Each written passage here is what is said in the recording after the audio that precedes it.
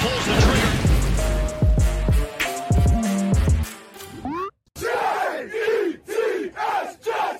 Jets!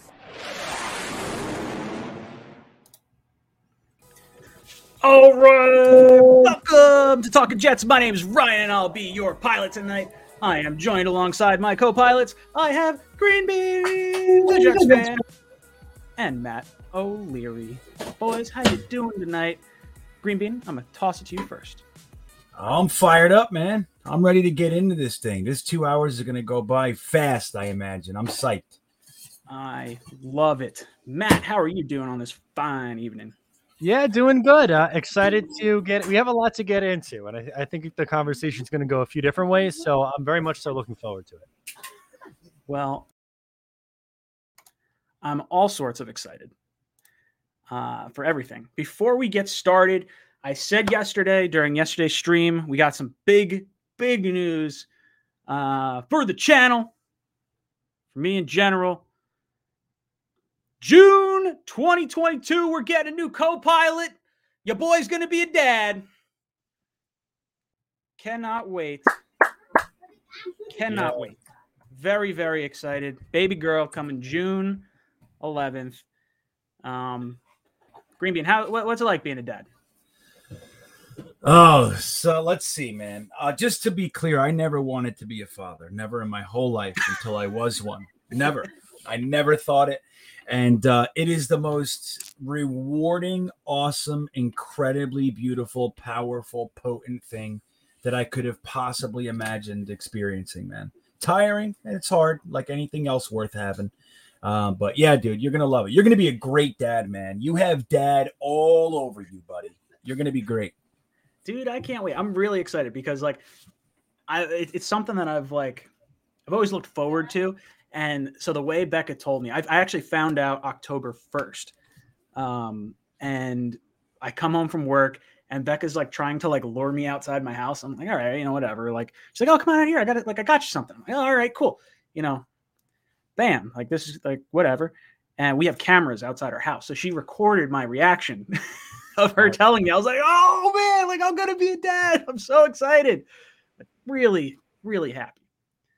James says, Ryan's already mastered the dad joke. Let me tell you, I love dad jokes. I will drop dad jokes for days.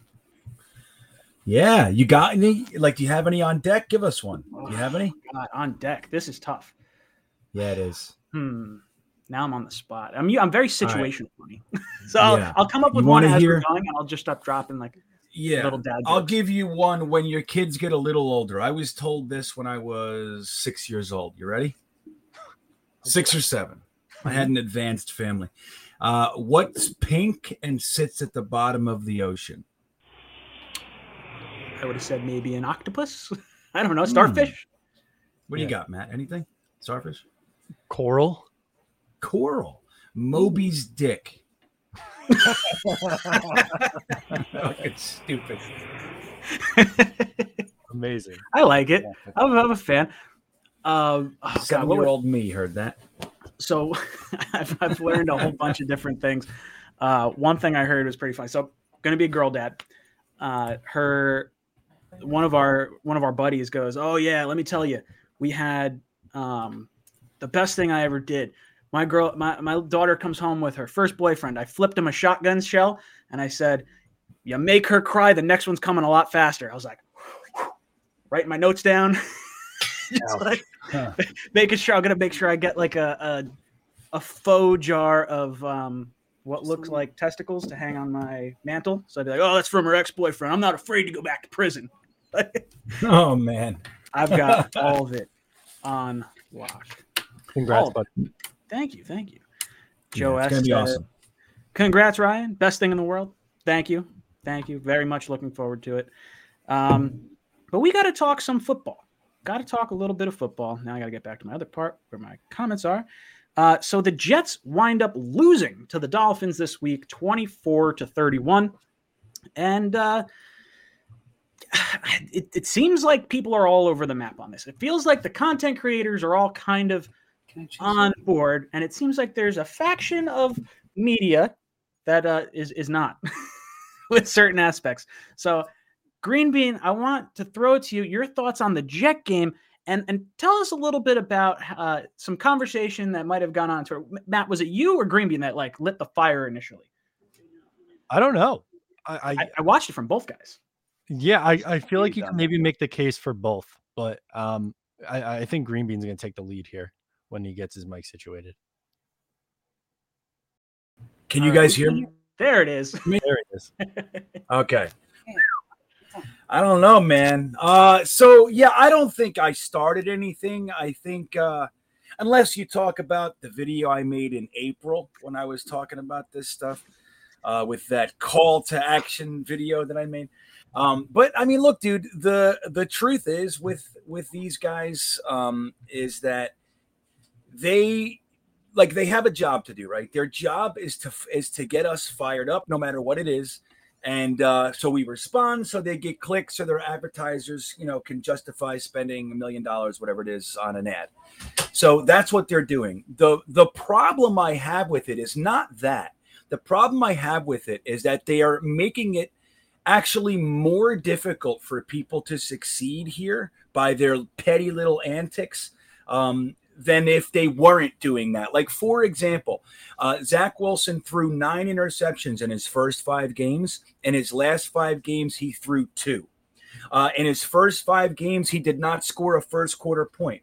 He's now had 2 games with multiple first half touchdowns, opening drive touchdowns. Like, the progress is there. Is there shit to talk about on the butt? Yeah, of course there is. But the progress is there. They don't even touch it. They have taken one sentence that he said, which was DJ Bieniemy, the Miami Dolphins fan, by the way, that they've hired to cover the Jets. I wonder what the motives were there. And we talked about that last year when he was hired. It's just so transparent to me. But so he says, hey, man, I noticed that the other quarterbacks threw 300 yards, and since you've been under center, there hasn't been a 300-yard game. It's like, well, he said, I don't give a shit about any of that. Like, that's not my concern, 300 yards. How about me? I'm trying to learn the offense, trying to get my footwork down, trying to make sure I go through the proper progressions, trying to build chemistry with that's what this year is for me. And basically, they took his answer, and this includes guys like Bart Scott and Deja Losable, I forget how to say it, who are generally pretty good guys. I mean, they're exciting, they're fun and all that. But it's like everybody jumped on this one sentence that this 22-year-old kid who has not thrown a pick in the game that they're talking about and threw multiple touchdowns. And I don't think he threw one, but led the offense to multiple touchdowns, ran one in. And nobody talks about that. We're taking this one sentence and making it a huge story. Matt put out on his Twitter and on his Instagram clips of the response from the top 4 beat writers, Connor, Hughes, and Rich, and everybody. And it just looks like they sit in a little room together and go, what should we say together? Let's all say the same exact thing. Like, that's what it looks like. And for me, it pisses me off because the kid is progressing. Now, is it maybe not as fast as we want? Sure, there's an argument there, but it's there. And nobody talks about that. They choose to rip out and pull the one potential cord of drama. And in my opinion, it makes things more difficult for a young quarterback to succeed. And the thing is, guys, is beat writers don't provide us with anything. Matt, me, you, we watched the same press conference. They didn't give us any information. Beat writers are supposed to have a relationship with the organization. They're supposed to be able to get information and access that we can't and give that to us. Give us a point of view that we can't have. They watched the press conference that we watched and said something about it. Ian Rappaport, Glazer, Schefter, they break more stories than Rich Cimini, who's been on this beat for 30 freaking years. They haven't broken a story in decades, man. And that's the thing. There is no value. So all they're doing is trying to make our lives and the lives of our young players more difficult. And that pisses me off. Matt, your thoughts on the topic? Yeah, I mean, Green Bean said it really well, and I'm glad that he went first because he articulated it very well. And I think the reason why I screenshotted those 3 tweets, and then the 4th, I guess, was kind of like just an overarching like recap of, I forget who put it out. Doesn't matter now at this point. But It's just so frustrating that's the biggest takeaway. When this defense gives up 30 points every single week. And like Green Bean said, you want to look earlier in the year, the interceptions were there. There was, errant throws. And sure, against the Saints last week or whenever it was, there were some throws where it made you scratch your head and say, okay, yeah, he looks a little bit off. No one's going to deny that. But this week, while they didn't win the game and in the second half really didn't do too much at all, you can point to, okay, he didn't turn the ball over. The errant throws really weren't there. There was one. He overthrew Michael Carter. That's the only throw that I could go back and look at and say, yeah, I probably want to have that one back. Other than that, I thought he was fine. It was the offensive line this past week because they had a fourth string left tackle. And on the interior, for whatever reason, they struggled as well.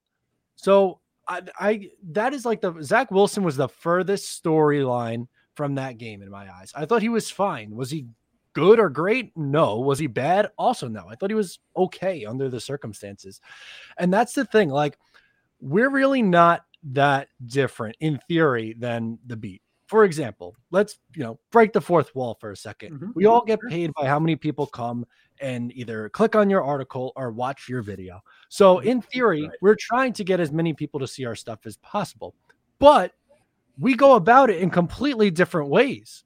For the beat, it feels like it's always trying to spin something negative, rile someone up, or trolling.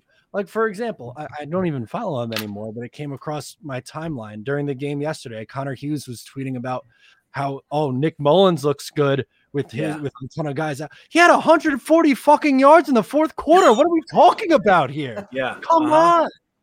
Like, let's get real. And Mullins has been in the league for half a decade. He has how many starts under his belt? Like, this is just crazy comparisons.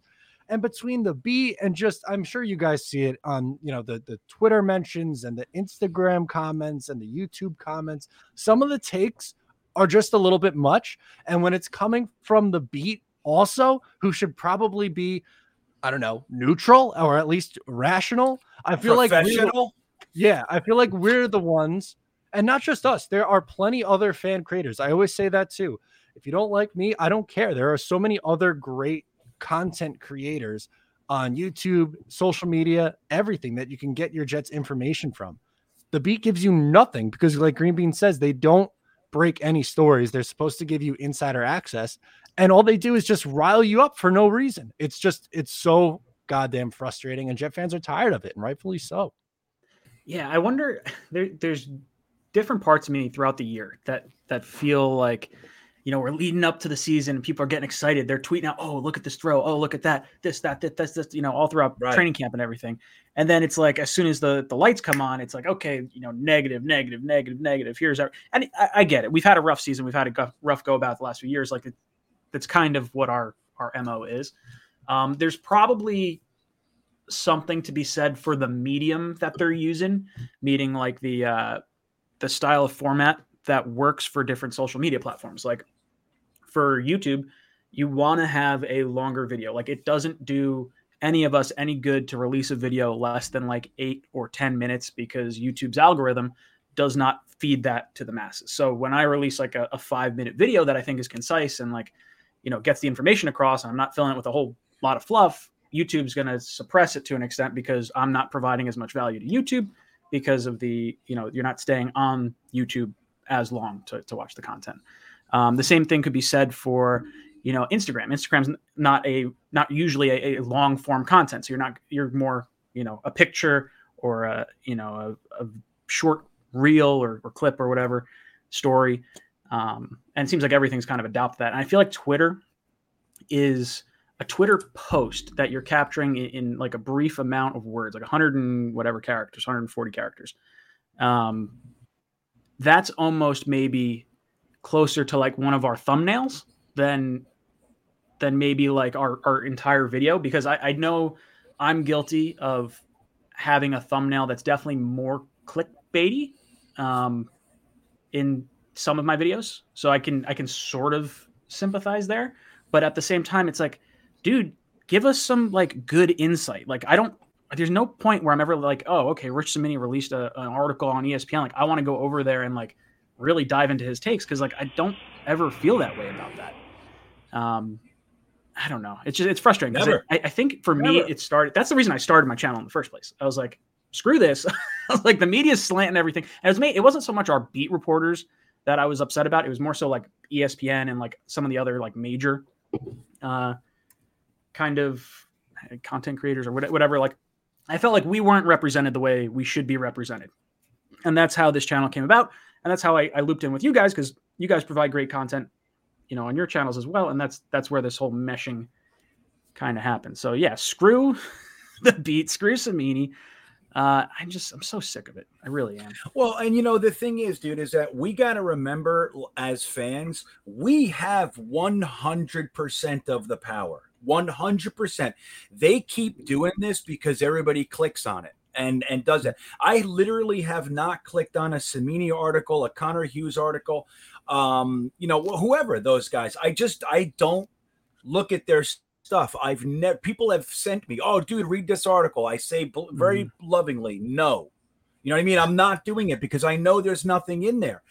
So if we all as a collective just stopped, if they saw that over a week, 2-week period, that all their clicks went down, they would change their tactics. They're doing this because it works. Don't forget, man, the Daily News created Rich Cimini. He was a nice little guy from New York Newsday. He worked for the Daily News. He was a complete troll. He moved on to ESPN. They took Manish Mehta, who was working for the Star Ledger, a little tiny Jets guy for the Star, New Jersey Star Ledger. He got to the Daily News and became a complete shitbag. And then after his whole thing where he stalked Joe Douglas's kid, they went and hired a Dolphins fan. Now, look, you don't have to be a Jets fan to cover the team, but you probably shouldn't be a diehard fan of their rival and expect to be objective. It's not real, man. Like, you can see their motives. So my whole take on it is stop. I mean, I see stuff like, I follow maybe, hashtags or something, and I'll see stuff that they've hashtagged.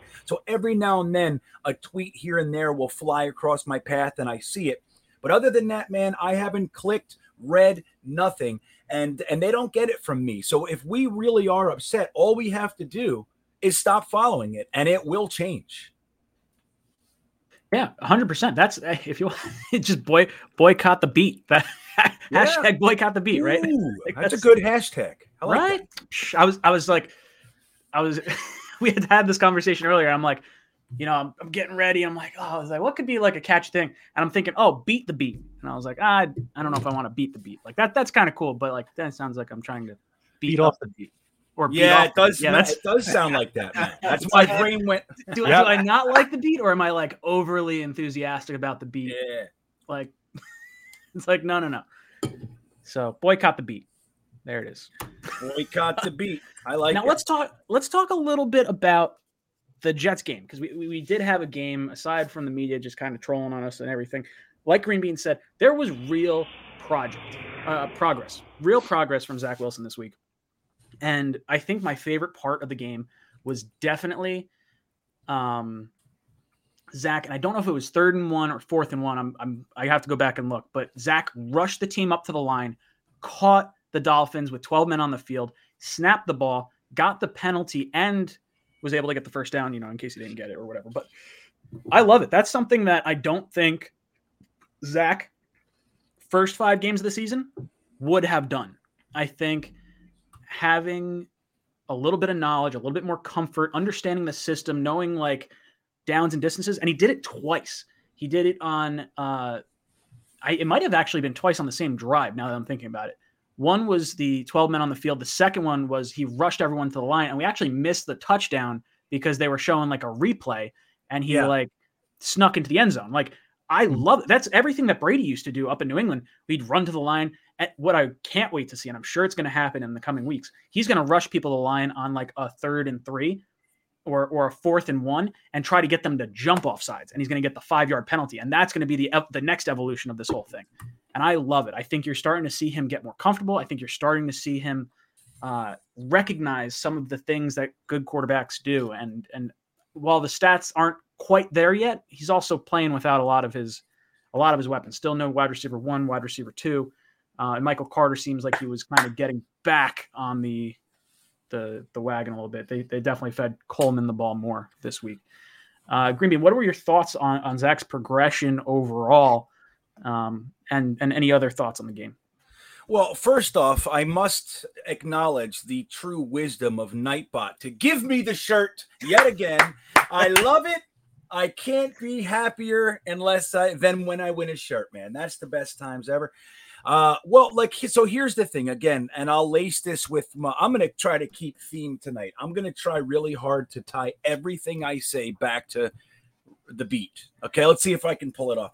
So, this was a game where Mike LaFleur in the first half showed so much creativity. And like you said, kind of keeping the Dolphins defense on their heels. They literally looked like they were confused. We got a 12 men on the field. We had a couple of times where they had to call a timeout. There was confusion, all that kind of stuff. Mike LaFleur's first half was nothing short of brilliant. And dude, we saw a hook and ladder essentially. It wasn't exactly, but it was very similar, reminiscent of the old hook and ladder play. Threw it to Crowder, which, by the way, just shows you how open the quick slants are. We have to be able to rely on those more. But Mike LaFleur throws it to Crowder. He has Zach throw it to Crowder. They all converge on Crowder. He throws it to Berrios and gets the extra how many yards for a first down and some change. And that sort of stuff shows that we have an offensive coordinator here that has a very advanced offensive mind. Now, is he there yet where he can compete with really good defensive coordinators making adjustments? It doesn't look like he is. And that's what I think we saw in the game. It's they went into the half and they made some adjustments. They changed their entire defense and they did something different. Mike LaFleur wasn't able to compensate for that. Now, we can look at the offensive line. We can look at Zach. We can look at the receivers. It doesn't matter. He's got to be able to see that and scheme and go, oh, this is what they're doing. I got something for your ass. Watch this. And he doesn't seem to be able to do that just yet. And that's fine by me, man. He's a young guy in his first year. From his first handful of games, let's say the first quarter of the season, we were worried and concerned if this guy was going to make it. Remember, we were like, "Ooh, this guy's rough," and I don't think he's completely changed everybody's mind or anything, but we saw true creativity. We saw the offense thriving and being excited. We saw Wesco go after a big play. That's when guys are having fun. And we saw that. Second half, not so much. But something else the beat could talk about. This was our first game with 2 interceptions of the whole year. How about throwing some confetti in the air? Hey, good shit, young defensive backs. You know what I mean? Ashton Davis got his second pick of the year. Brandon Eccles got his first career interception and took it back for a pick 6. We can talk about this stuff, but nobody wants to. Was it ugly at times? Yes. That second half took the wind out of our sails in many respects. But the truth is there was a lot there. Don't forget, we caught and stopped a fake punt, dude. They were trying to rub our face in dog shit and we stopped it. And that's the thing, man. There were lots of positives mixed in with the negatives and the lack of tackling and all that sort of stuff. So I really saw a lot to be happy about when we're looking for progression. Now, if we're looking for, domination and wins and all that stuff, maybe not. But if you're just looking at where we started and where we are, it's very, very different. Matt, your thoughts on the game and the progression of one Zach Wilson? Yeah, definitely the tale of two halves, right? The first half we came on the Green Bean stream and we were excited, saying, "Hey, the Jets might be able to win this game." And defensively, I thought they played pretty well, all things considered, in the first half. And then the second half just come right out of the locker room. Offensive line forgot how to block. Connor McDermott was so goddamn frustrating to watch. But from a progressive standpoint or a progression standpoint, what I liked that Zach Wilson did this past week was when you guys mentioned it already, but when he ran up to the line and kind of dove forward to pick up that first down. Very smart, like that. But another one was the scramble, the 4-yard scramble to pick up the third down.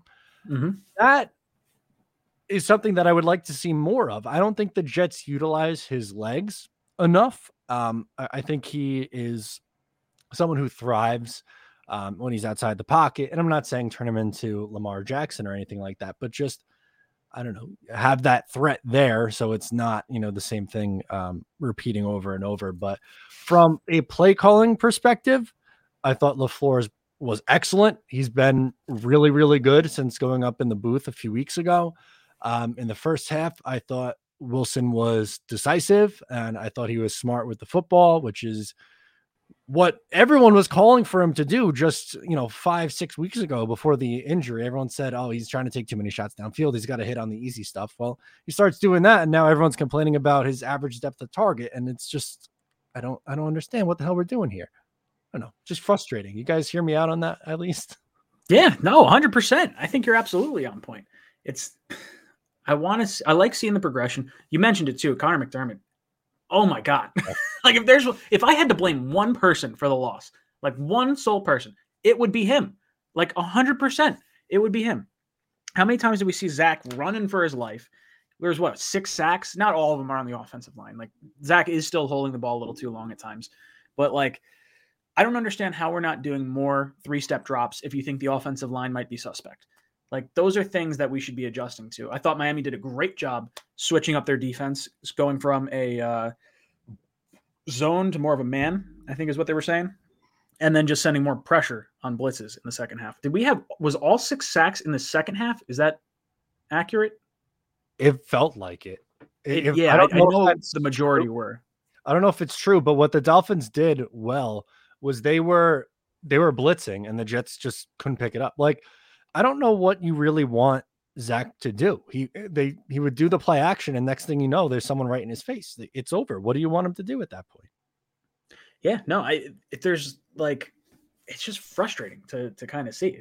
I don't know what the right answer is, but it feels like seeing more 3-step drops or seeing like, it's not like any of our guys are getting all the way down the field for these bomb plays anyway. Like we're not seeing those stretch the fields type plays that I'd really like to see, but I guess not having Elijah Moore in there or Corey Davis kind of makes it a little bit tougher. I just think there's ways we could be helping. RPOs. I want to see a lot of RPOs. Like I don't understand why we're not having the misdirection. Like we are doing misdirection with the motions, and I feel like every week we have some type of cross the field, flip back to Wilson, and then Wilson goes and looks for like a bomb downfield. That's stuff that I've wanted to see this offense do for the longest time. And it's not like it's a consistent thing, multiple times throughout a game. Like you're doing it once throughout a game, maybe catch him sleeping, give him the same look over and over again, and then you hit him with that. And I think it's, that's where you create those wow plays. And the one play where Wilson's running around for his life and rips the ball back the other way to, I think it was Griffin who got a first down. Awesome play. Like, yeah. These are the plays that make me excited for Zach. Like I want to see him play within the offense for sure, because the boring stuff is the stuff he has to get down. But those types of plays are the plays and the reasons why he was taken ahead of Mac Jones, ahead of Justin Fields.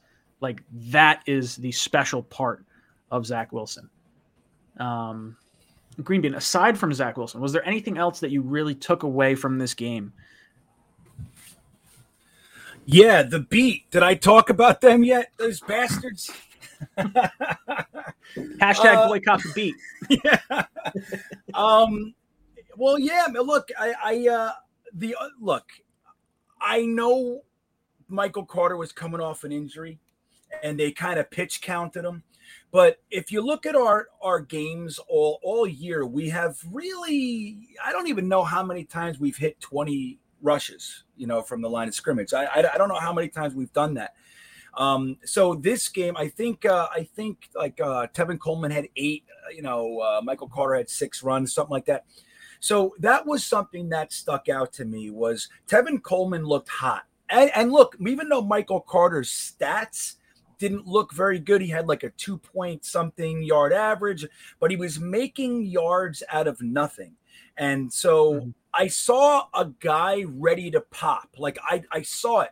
And I'm a firm believer in this old school mentality that running backs get better as the game goes on, or Great running backs get better as the game goes on. So, like, when you get them in their rhythm, they get a feel for the game, and they they start to turn it on. We rarely give our guys the ability to do that. Like, I'm okay with the committee approach. I'm fine, but they each got to get enough carries to be able to develop something. Like Tevin Coleman has a really good run. We'll do one of two things. We'll do the exact same play, so then it's going to get stuffed, or we abandon it for the next 4, 5, 6 plays, and then whatever.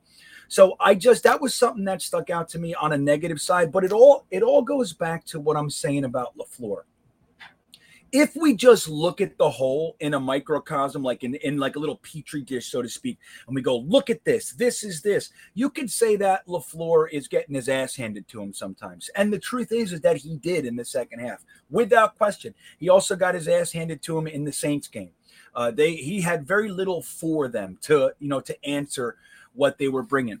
But if you look at where he started and what we were looking at earlier in the season, don't forget, man, we were a 21 personnel offense. We have not seen that but a handful of plays. So they have been going through and trial and error and changing and experimenting. And I think we get lost in what this season really is, man. Like, look, we all want to win, especially when it's the Dolphins. Like, for me, it's the Dolphins. Like, if we're only going to win 1 game or 2 games, and it was going to be the Dolphins, I'd be fine. Then there's the Patriots, then there's the Bills, obviously. But losing to the Dolphins both times this year, I thought we could have won those games. And it is frustrating. But again, we have to remember what this season is. It's getting these guys their reps, getting these guys their NFL experience. Just like I said in a tweet this week about Zach Wilson. Dude, I came out of this game thinking this kid's going to be good, man. He was looking at times surgical. That escapability, dude, I'm going to throw the word on it. He's elite with escapability. There were times that he was dodging 3, 4, 5 guys and then lasering it to Ryan Griffin or whatever. He had a couple more drops this week. I think the drops might.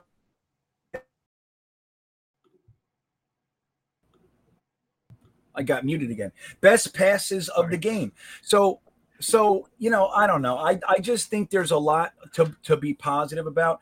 And but there are things that I look at that are definitely glaring to me, and the abandoning of the running game is one of them for me.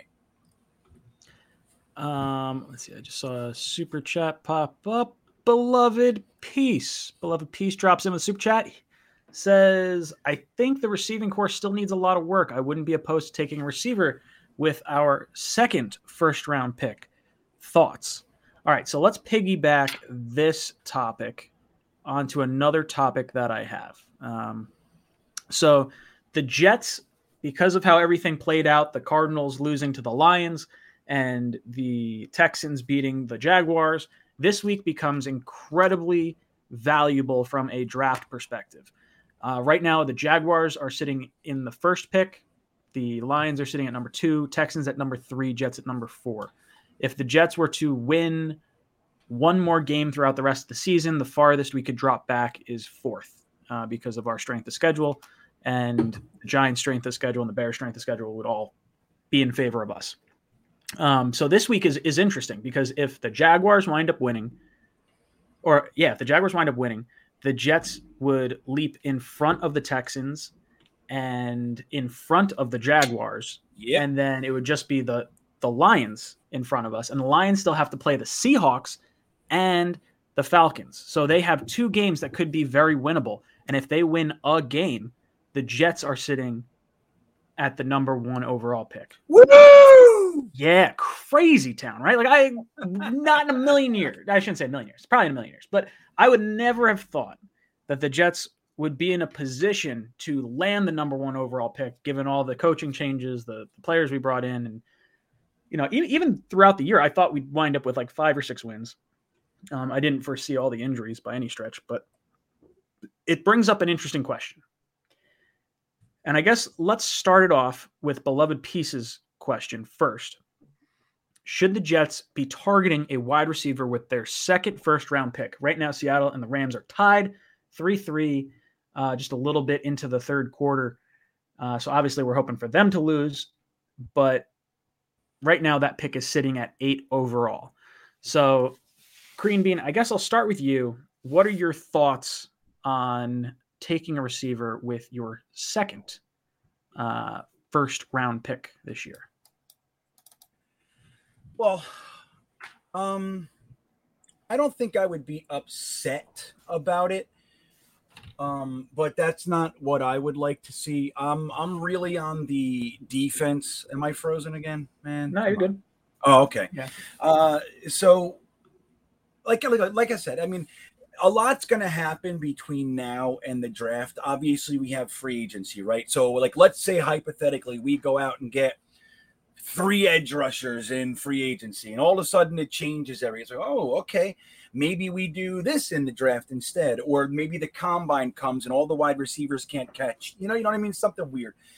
So we don't know. But as I stand right now, I'm really hoping that we use our 2 firsts on defense. That's I think this draft is very, very strong with, defensively up top where we're going to be.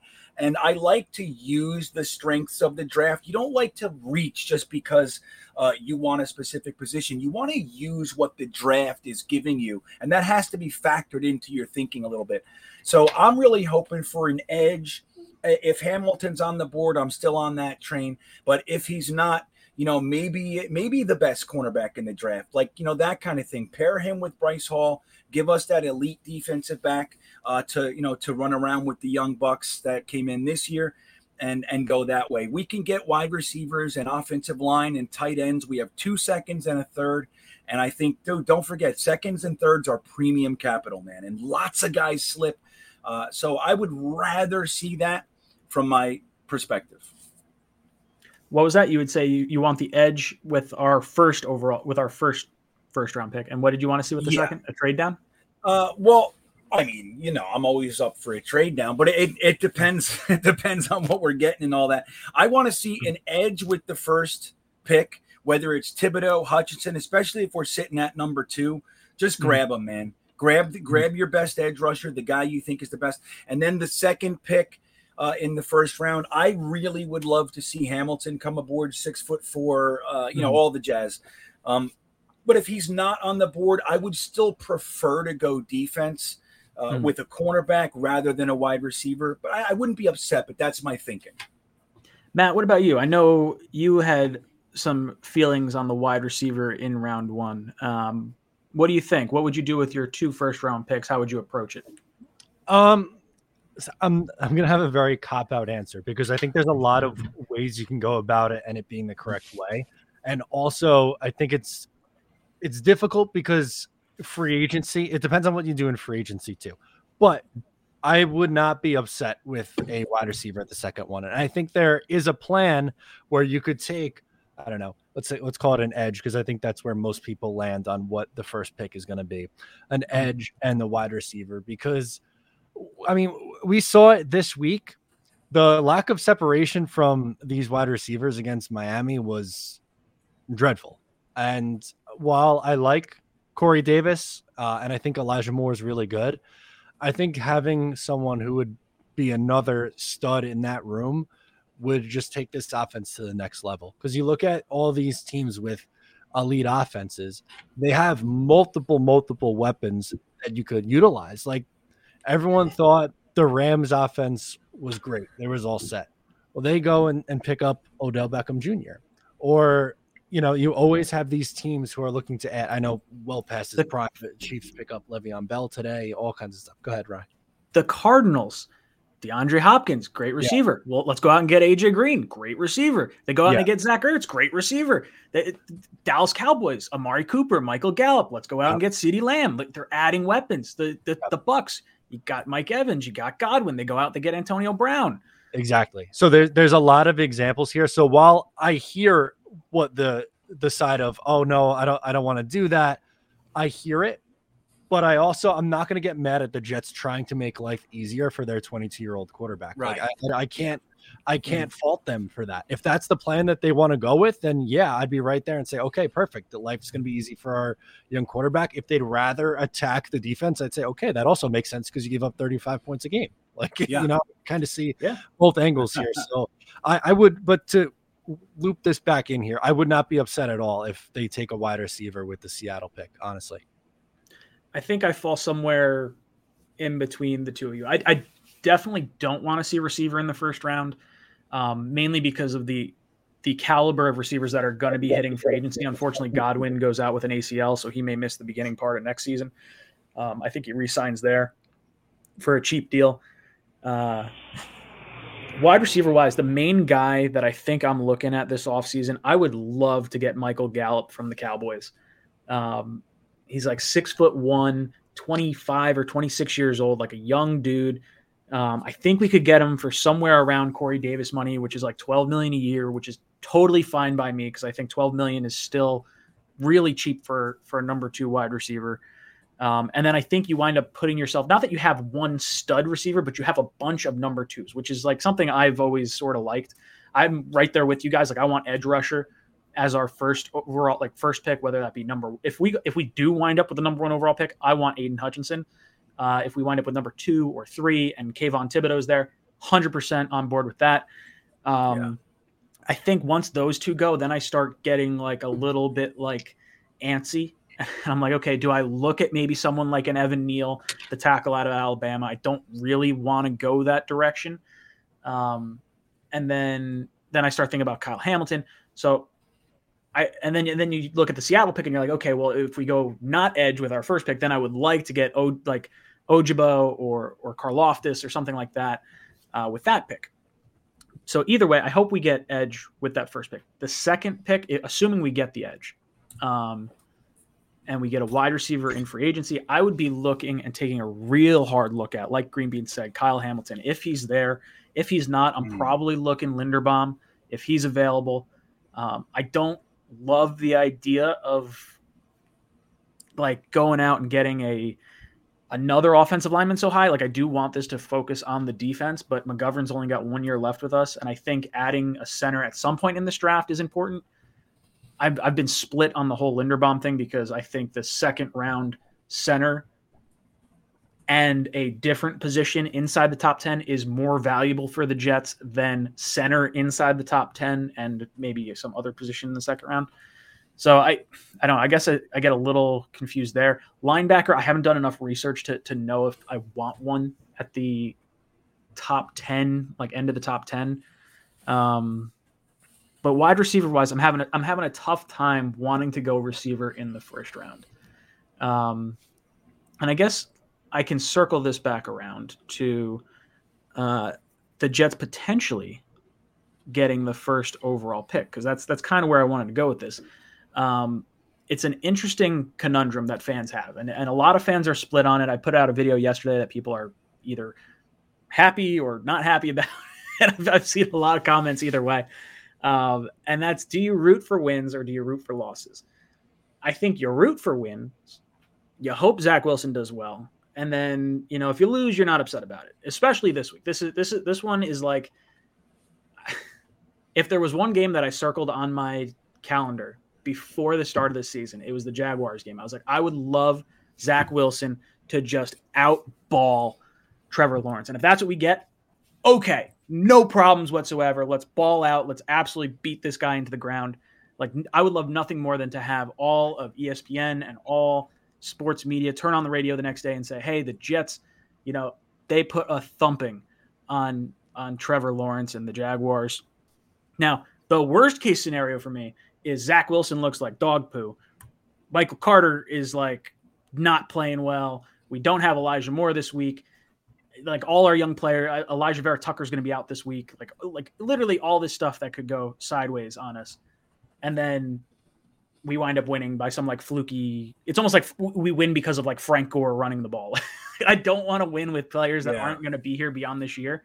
Like, I would much rather lose in that capacity. But if we could have our young players play well and win a game, I'm more on I would rather win out because we don't need the quarterback. That's not like last year. I wanted to lose out because I wanted the quarterback. I wanted our best pick of the quarterbacks. Green Bean, what about you? Where do you fall on the whole rooting for losses, trying to get the number one overall pick? How valuable is it, to have the number one overall pick, maybe in a year that doesn't have like a great quarterback? I don't know. What do you think, Green Bean? I'm rooting for wins this year because it's very, very different than last year. And you guys know me, man. I'm a big draft guy. Over the past, 10 years, it's been my only fun. You know what I mean? So it's like kind of our real season. I hate the regular season because I just want to get past it so I can get talking about the damn draft again.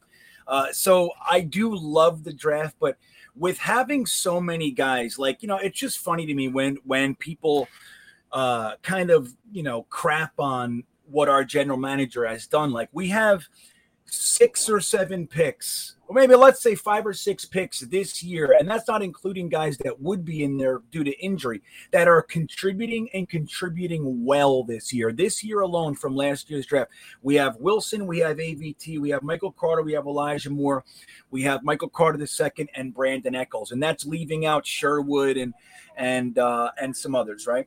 So those guys are all contributing. Some of them are legitimately, can be considered starters moving forward. So I want this young core to have this kind of a season with a little bit of a cherry on top. And look, if we end up losing the game by 1 score, but they fought just like last week, it's the truth is we were in that game. We lost by 1 score. We had a chance at the end to tie it. And that's maybe disappointing, but that's all we really want this year. We want these guys to start gelling. We want them to start believing that they can win, that they are onto something. So if they could, hypothetically win these last 3 games, I think, and I don't think that's real, but if they could, I think that would be a really fantastic way to end the season for them, for our young core and our coaching staff. Draft pick be damned. Matt, what about you? Where do you fall on the whole winning or rooting for losses or draft pick situation? How do you feel about this? It's complicated. And I think I did a video on it today, and my favorite part was at the end. I kind of came to this realization that the Jets are screwed either way, because if they win, the narrative is going to be, oh my God, it's the same old Jets, had an opportunity to improve their draft stock, but instead they win a meaningless game at the end of the year. Boycott the beat. Sorry. Yeah, right. Yeah, there you go. But then if they lose, then it's, oh my God, the Jets lost to the dumpster fire of the Jacksonville Jaguars. They're so you're screwed regardless. But what I'm going into this game with is I want to see the young players play well and do well. And I'm kind of going to go numb to the final result. If the Jets win, so be it. Great. Then that means, okay, the young quarterback probably played well, and there were some tangible things that you could take away and say, all right, I could be happy about this. And if, let's say, they lose, but I don't know, they lose 34-30 because the defense can't stop anybody, then I could say, all right, offense put up 30 points. That's a positive sign. The only thing where I think would be a complete disaster if the Jets lost 6-0, won 6-0 because then well, either way, but then it's you hurt your draft stock. Lose 6-0 with 3 misses on top of it, right? If we go 2 for 2 on field goals, we're not that bad. we're glass half full, right? But I kind of go back to, well, it's going to be spun as bad no matter what happens because I don't know, we can never be happy. Rams got a touchdown. Nice. Sorry. I have the Eagles and Washington football team. I can't find the other game. So I'm not watching. I have it on my little. I'm not watching anything. You guys are watching my little football? game cast on the side, and I saw a comment pop up. Cooper Kupp for the touchdown. God, dude, let me vent a little bit. Not so much about the Jet stuff, but I had my first week of playoffs this week. Oh, I got fucked, dude. Yeah. I got so screwed because last week. I've been one of the most dominant teams in the league this entire year. And I had a weird stretch at the beginning of the year where it was not great because guys were hurt or were kind of coming up. So I had Chris Carson got knocked out for the year for me. Antonio Brown's been hurt and then got suspended. So he's out for 3 games. Was supposed to come back next week. I lost, who else? Chase Claypool wound up falling apart. But I had last week, I played the guy that beat me last week, and I lost to him last week by 8 points. And that's with Lamar Jackson getting me 1 point. 1 point last week. So if I had beaten him, there's a good shot I would have won whoever I played this week. Now, me saying that, obviously, if Lamar Jackson played, would have been totally different. But I wound up losing this week because Chase Claypool and Najee Harris didn't do anything at all. So I'm a little frustrated. This is a league that I've won 2 of the last 3 years, and I was poised to win again because I was getting Antonio Brown back. I was like, all right, here we go. We're about to hit our stride. Going in, all these teams, all the players that I have right now, we're about to go in for this big playoff push. And no, because I lost last week, the guy that beat me last week, who would have been eliminated from the playoffs, beat me this week. Thanks, Kevin. That's frustrating. For me, what really screwed me was, what Matthew Stafford laying an egg earlier in this game didn't help, but Alvin Kamara got me 3 points. Like that's just you can't win when your best weapon is only giving you 3 fantasy points. If you gave me his regular 15, I'd probably be in pretty good shape right now, but I'm going to lose by 10 and just drown my sorrows, I suppose. It's awful. I'm hoping the league that I'm in, we pay out, I think, $10 per week if you're the top point scorer. So I may wind up getting my entry fee covered because of that. I have to look. I don't know how many times I got it. We paid, I think, $50 to get into the league. So I might be close there. But we'll see. I don't know. I'm just getting frustrated. Guys, we are about an hour into the stream. We got 74 likes. For every 25 likes we get on this video, we're going to pick a qualifier, or Nightbot's going to pick a qualifier in the chat. Right now, we're going back to last week because our stream got not so fun, screwed up, dropped service and everything. So Mark Riss and Antonio Mancini, you guys were selected last week, so you're getting rolled over into this week. And then I've got Gitmo Bob and Elias Solorzano.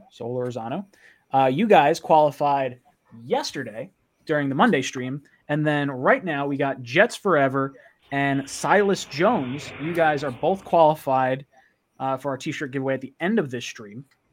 So make sure you hit that like button. Nightbot's going to pick another qualifier because we did eclipse that 75 like threshold. Get us up over 100. Your boy's going to be a father. I'm going to be a Faja. Get me some likes on this one. Come on. Hey, baby girl, June. Come on. I like it. Ooh, look who just qualified. Zach Wilson. Oh, he could use a number shirt. 1.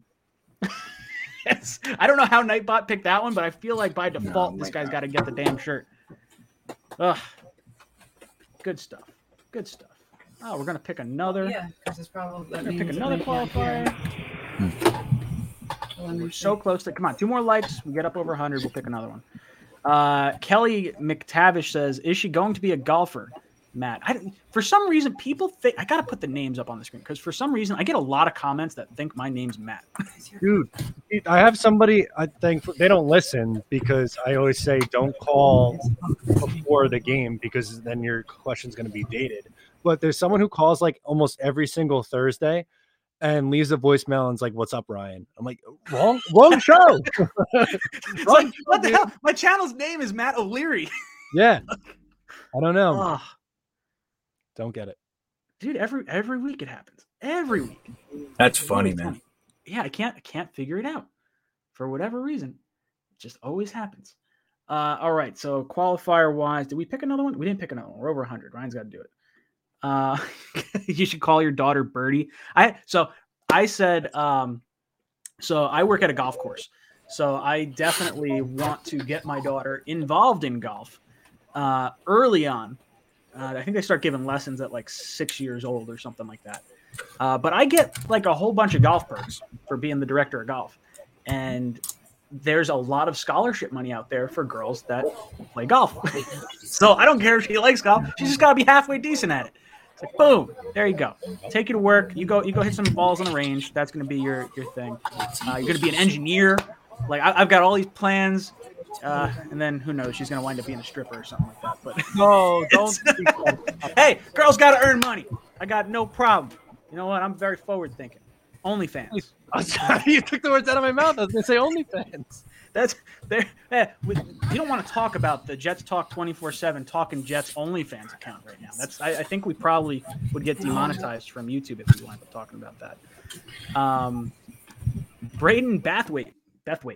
Sorry, not Bathwaite. You have been qualified as well. for the shirt. There you go, Braden. Good for you, Yes. buddy. Wait. All right, we got a whole bunch of qualifiers. All right, I did see Sneakers to Boots drop in with a super chat, so let me get off my OnlyFans thing and start showing comments on the screen. Bam! Look at that. Sneakers to Boots, buddy. He says, LaFleur has been the most improved person on the entire team/staff. Who's yours? Also, can we please get a proven linebacker in free agency so we can stop getting smoked by the run, having to play 5-2-4 dime all day? Play a 5-2-4. So it's very frustrating to me watching this team right now. And I guess we'll go through little by little on Sneakers to Boots comments. So LaFleur has been the most improved person on the staff. Yes, 100%. I think that's, I don't know if anyone could question that. Or if anyone has anyone better. I mean, I would say I'm encouraged by what Zach's doing now versus earlier in the season. Salah, I'm probably fine with. I'm not really upset with anything he's done recently. I think he's getting teed up a bunch of like attack type questions in press conferences, and I think it's definitely starting to weigh on him. And then I would say Ulbrich is probably on a lot of people's shit list right now, which I guess rightfully so. But at the same time, like I've said in a bunch of other videos, we haven't spent a lot of money on the defensive side of the ball since he got here. And the guys that we did spend money on are all sorts of not on the field. All injured. So most improved wise, I will say I agree with LaFleur. Can we please add a linebacker in free agency? So I gotta go over the cap and just see what linebackers are actually hitting free agency, because I actually don't know. This was the one I actually started putting together a mock offseason. Where the heck is free? Your mock off seasons are great, man. When are you putting that out? So I haven't figured out when I'm gonna do it just yet. Because I just started I haven't figured out contracts. I might just do contracts based on the valuation from over the cap, so I don't have to rack my brain too hard. But guys that I'm interested in, love Michael Gallup. There's a guard from the 49ers that's going to be a free agent, Tristan. What the hell's his last name? God, I just had it. Hold on, I'll find it. I'm excited for him. I think he's going to be pretty good. And piecing together players that could be scheme fits are important as well. I think, is it Tomlinson? Was that the name? Tristan? What the hell was it? I'll get it. Give me just a second. I'll find it. Yeah. I'll find it. Well, maybe I won't. Maybe not a free agent. I thought he was. No, I have to get more acclimated with who's going to break free. Who's on the free agent list this year. I haven't put barely any thought into that.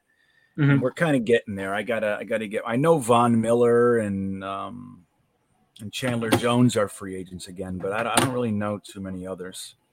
Maybe I'm Jared totally Davis. wrong. What the hell? Oh yeah, run that back. Oh, sorry. Right. I know what it is. It's not. So he's got a voidable year after this year. Laken Tomlinson. That's who I'm looking at. Laken Tomlinson. Void year. He's 29 years old. His last 4 years of contract, cap hits of 2.8, 3.7, 4.4, and $6.5 million. So if he'd be willing to come over to the East Coast and play for us, he is one of the highest graded guards in the league. He was a first round pick, number 28 overall by the Lions in 2015. That was someone I was kind of keeping my eye on. I would love Mike Gesicki, but that is not going to happen. He's going to get franchise tagged.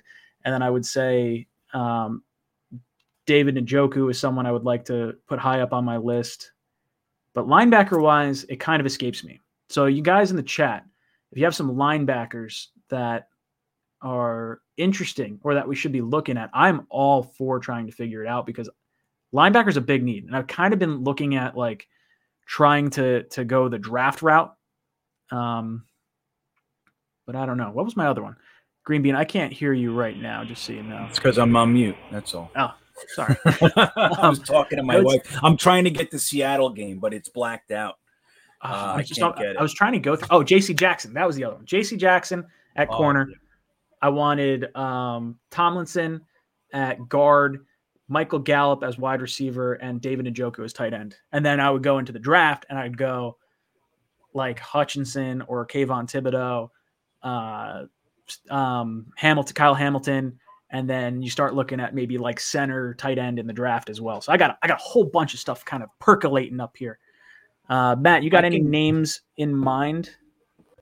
At a linebacker, the guy that I like is Anthony Walker Jr. from Cleveland. He signed a 1-year deal there before last offseason. He's a tackling machine. He didn't play this week because he was one of the guys in COVID protocol. But his last year in Indy wasn't great. But before that, he was pretty solid, and he's having a good year this year. Hasn't allowed a receiving touchdown all year, which is what I like. And in his entire career, 2 penalties. Ooh, that's not. I like the whole like no penalties. That's a big one. Green Bean, what about you? Big, dude. Discipline. Yeah, Yeah, I like him. 100%. I think he's someone who you can trust in coverage, which is rare for Jets linebackers. Nice. You guys I got Spot Track open. You want to hear? Yeah. names? Throw some linebacker names out there for us. They got Donta Hightower is up there. Obviously, Jared Davis, like we said. AJ Johnson. Let's see. Christian Kirksey. There's Anthony Walker. Neville Hewitt's out there. John Bostic. Kevin Minter. Quan Alexander's coming around again. LJ Fort. Ogletree. Hardy Nickerson's out there. Hardy Nickerson Jr. Reggie Ragland. So I mean, it's kind of slim pickings for them. Harvey Langey's around. Yeah. So let me rattle off a few names that are interesting right now, and this is Pro Football Focus's list of the top available free agents most likely. Number 1, Devontae Adams. Number 2, Teron Armstead, tackle for the Saints. Chris Godwin, wide receiver, Tampa Bay. Obviously, probably not going to be that high up on the list with the ACL tear. Chandler Jones, number 4. Von Miller, number 5. Allen Robinson, wide receiver from Chicago, number 6. Carlton Davis from Tampa Bay, cornerback. Safety Marcus Williams from the Saints. Orlando Brown Jr., tackle from the Chiefs. Mike Williams, wide receiver from the Chargers. That's the top 10. To go down to like linebacker, it's weird because everyone's an edge right now. So what linebacker wise, I'm probably scrolling pretty far. I'm down to pick 20 right now, and I'm still not at a legit linebacker. Edge, tight end. Man, lots of edges. Guard. I'll find one. It's going to be there. Maybe not. I'm at 33. There's the first linebacker. Devontre Campbell, Green Bay Packers. Strengths, durability, tackling, downhill, play versus the run, weakness, 1-year wonder, can get caught out of position on coverage. Do they say his age? Projected contract, 2 years, $13 million. Price-wise, that's probably in our wheelhouse for what we're looking for. Yeah, I'd say so. High single digits, somewhere around that. Foyesade Olukun. Damn. Atlanta Falcons. So connection to Ulbrich right there. Assuming he was there last year or 2 years ago. I don't know where he's been, so I'd have to actually do some searching. But filling against the run, identifying routes in his zone and speed are his strengths, weaknesses, defeating blocks at the second level, missed tackles, and size or bulk would be his weaknesses. Folorenzo Fatukasi making the list at 41. There he is. That, right? He's been a ghost after being called. He was number 1 in the NFL for run stopping. They put that out there. Everybody sang a little song about him, and he decided, that's it. I don't need to do anything else.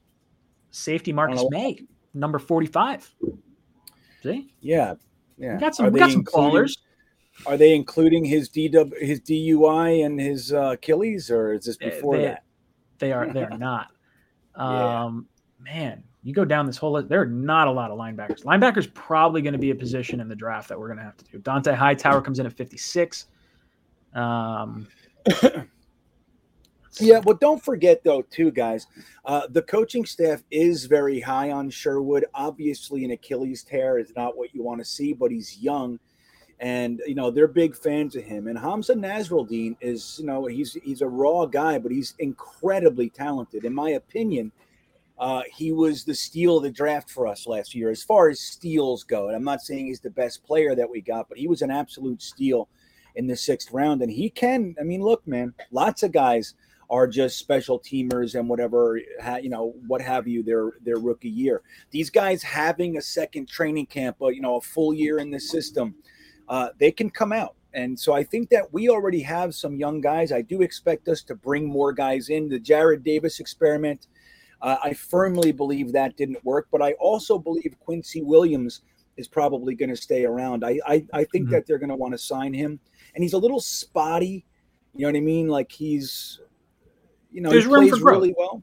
Right. Room for growth. But I think that they'll want to keep him around. I agree. I would like to see Quincy come back on a deal. I think it will also help us in the long run trying to bring back Quinnen on a longer term deal. So I think it's almost two faceted. Not that you would necessarily sign a brother just to get a better deal on Quincy, but I think some of our free agents this year, guys like Braxton Berrios, guys like Foley Fatukasi, maybe Keelan Cole. I would like to extend reasonable offers to those teams, to those guys. More, not so much for them to take them. If they do, that's great. If not, I kind of look at it almost like a good gesture for the rest of the team. Like, okay, hey, look, they're offering us a contract. Like you're playing within the scheme, you're playing well. Foley, not so much. Barrios is probably like the only one I really would like to get back. I would say he's just short of a priority free agent as far as our team goes. I think I would say he's our top one. I don't know if there's another player and all that. Yeah. Yeah, I think going back to maybe Morgan Moses question. I'm sorry, I keep stepping on you. But Sneakers to Boots question about who's the most improved. I think Berrios would qualify for. There's an argument to be made for him. For sure. That's a good one. Matt, what are your thoughts? Most improved, and is there a linebacker kind of – well, I already asked the linebacker question. Yeah, that was my main guide with linebacker. Most improved, I would definitely say LaFleur would have to be. Elijah Vera-Tucker, as the years got on, has gotten significantly better, which is good. I don't know. There's really not too many – Elijah Moore, too. Earlier in the year. That's a really good answer. One. We answered the linebacker part. What the hell were we just? Oh, I know what I wanted to say earlier. So with you guys brought up bringing Quincy Williams back, and I agree. I think he should be brought back as more of like a rotational guy. I don't think he's should be like, okay, this is our plan. Who's going to be a starting linebacker for us? But if you can rotate him in, I think that's probably more than fine.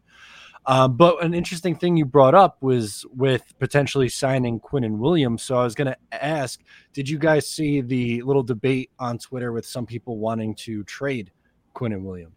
Oh, I'd be so mad. Well, what? Matt, correct me if I'm wrong. It might have been Joe Caporoso that put that. He broke down Quinnen's stats and said, when you look at him on paper, he would not be a priority. He's not somebody that you would want to break the bank for. And people are thinking kind of with their emotions. I'm paraphrasing, but did you see that?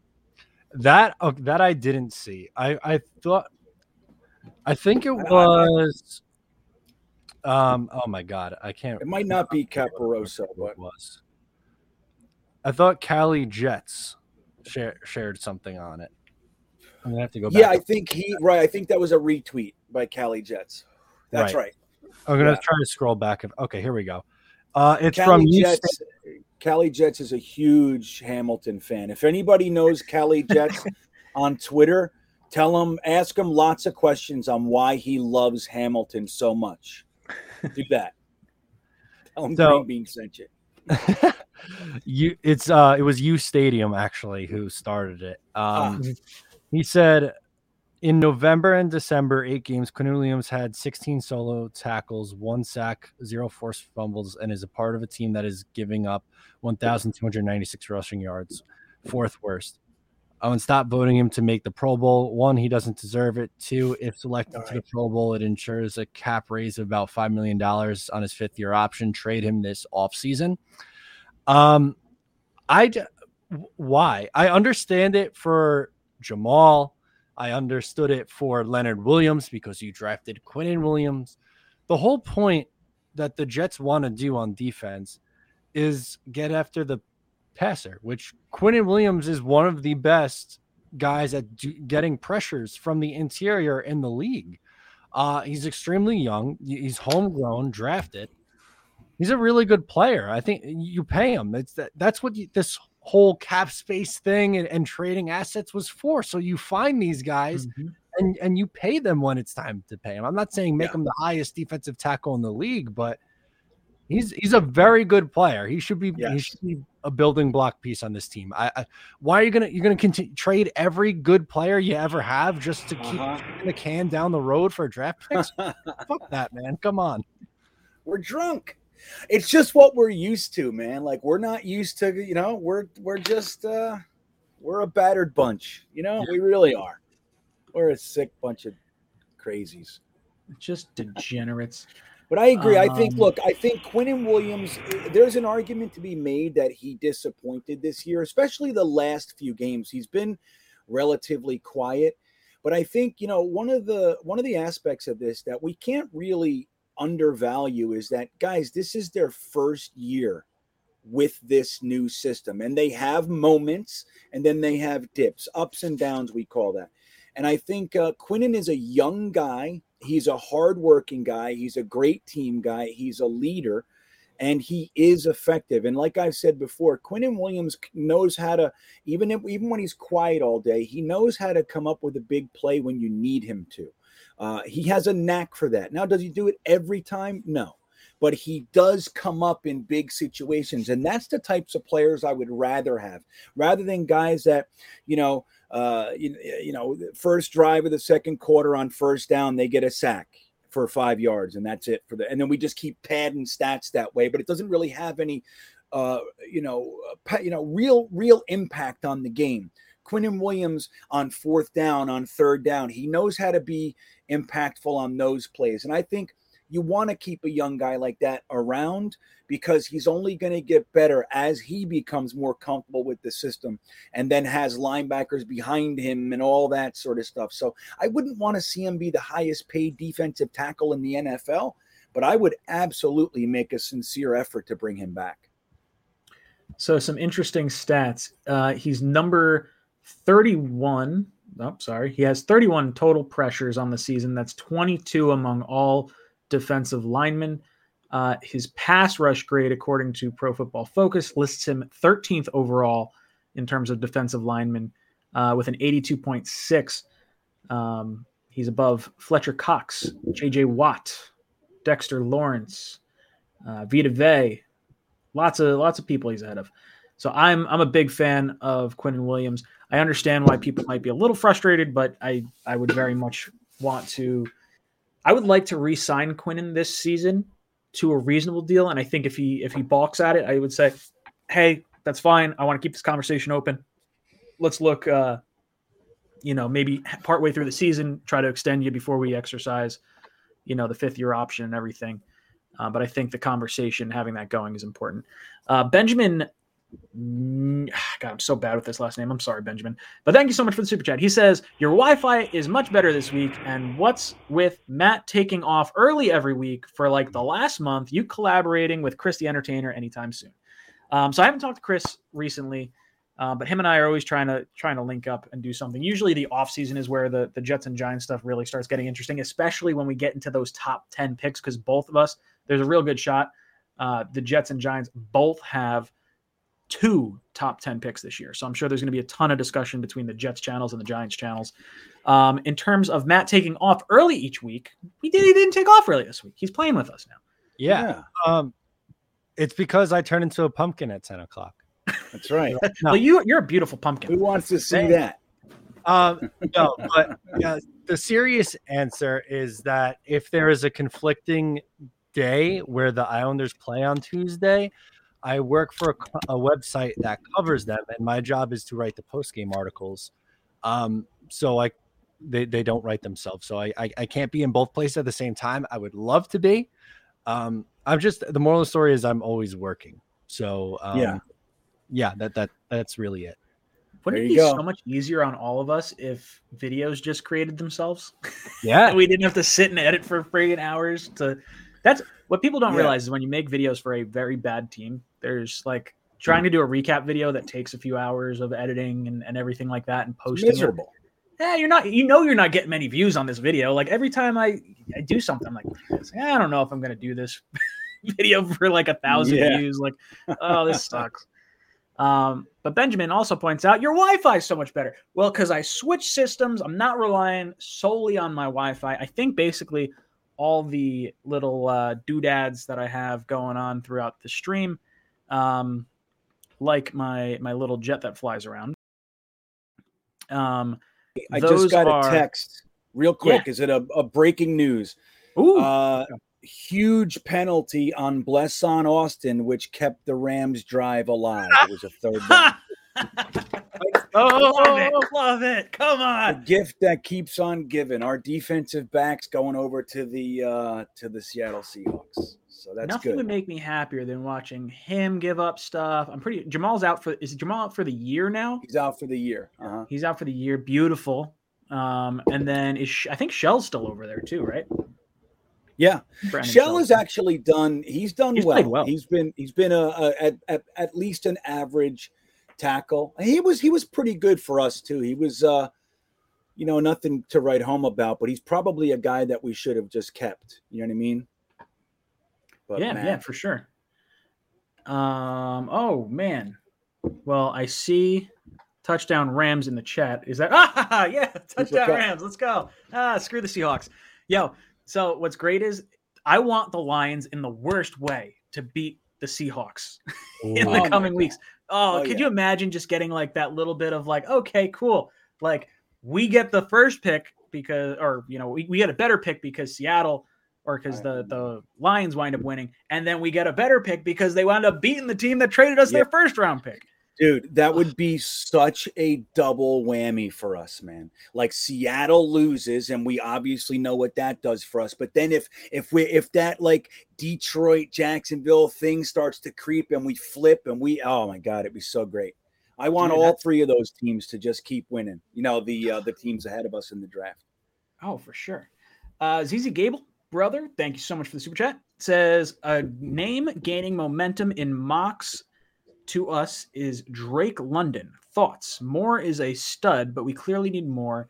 If not, let's who do you like it? If not, let's Neon. I don't understand it. I don't get the question. If not, let's something. Who do you like at wide receiver? If not, maybe it's I don't know. Matt, I don't get what's going on. My brain broke on the last sentence, so words are this last sentence. Drake London's very different than Elijah Moore, because he's a big boy, 6'5". So that would be your different kind of wide receiver to potentially complement. So I don't think it's a terrible idea. There's wide receivers I like probably more than I really like the Alabama wide receiver. I think he's just going to be Williams. I just think he's going to be a stud. Every time the ball's in his hands, it's electric, kind of like Moore. Mm-hmm. Oh, 100%. He's someone that I would very much be interested in getting size-wise without having done any research. It seems like he's hurt right now. What round are they being mocked? Is he being mocked? I haven't seen any Drake London. London. So what round? This is the Chiefs, so I'm assuming end of the first round. Can the Chiefs afford to take this player in the first round, though? During that 8th game against Arizona, London suffered a season-ending ankle fracture. He was on pace to set USC records for receptions and yards in a single season.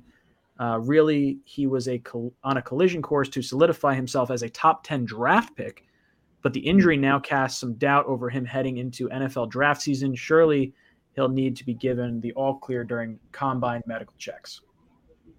That's interesting. So you're saying this guy is a 6'5" receiver who could have been a top 10 pick? Yeah. Yeah, I just checked to see where he was rated. Draft Tech, who I think they're probably the finest of the rankings sites. They had him as the number 3 overall wide receiver in this draft after Garrett Wilson and Chris Olave. Oh, okay. Chris Olave is one I don't want to touch, really. No, a little slight. Yeah, that's kind of where I'm at. Bit. Like, London's definitely someone from a frame perspective that has me all sorts of excited. I think he's a big body receiver because I think we need a tight end that needs to be like a 6'4", 6'5", just big, massive target for Zach Wilson to hit. So if you could get that via the wide receiver position, I'm cool with that.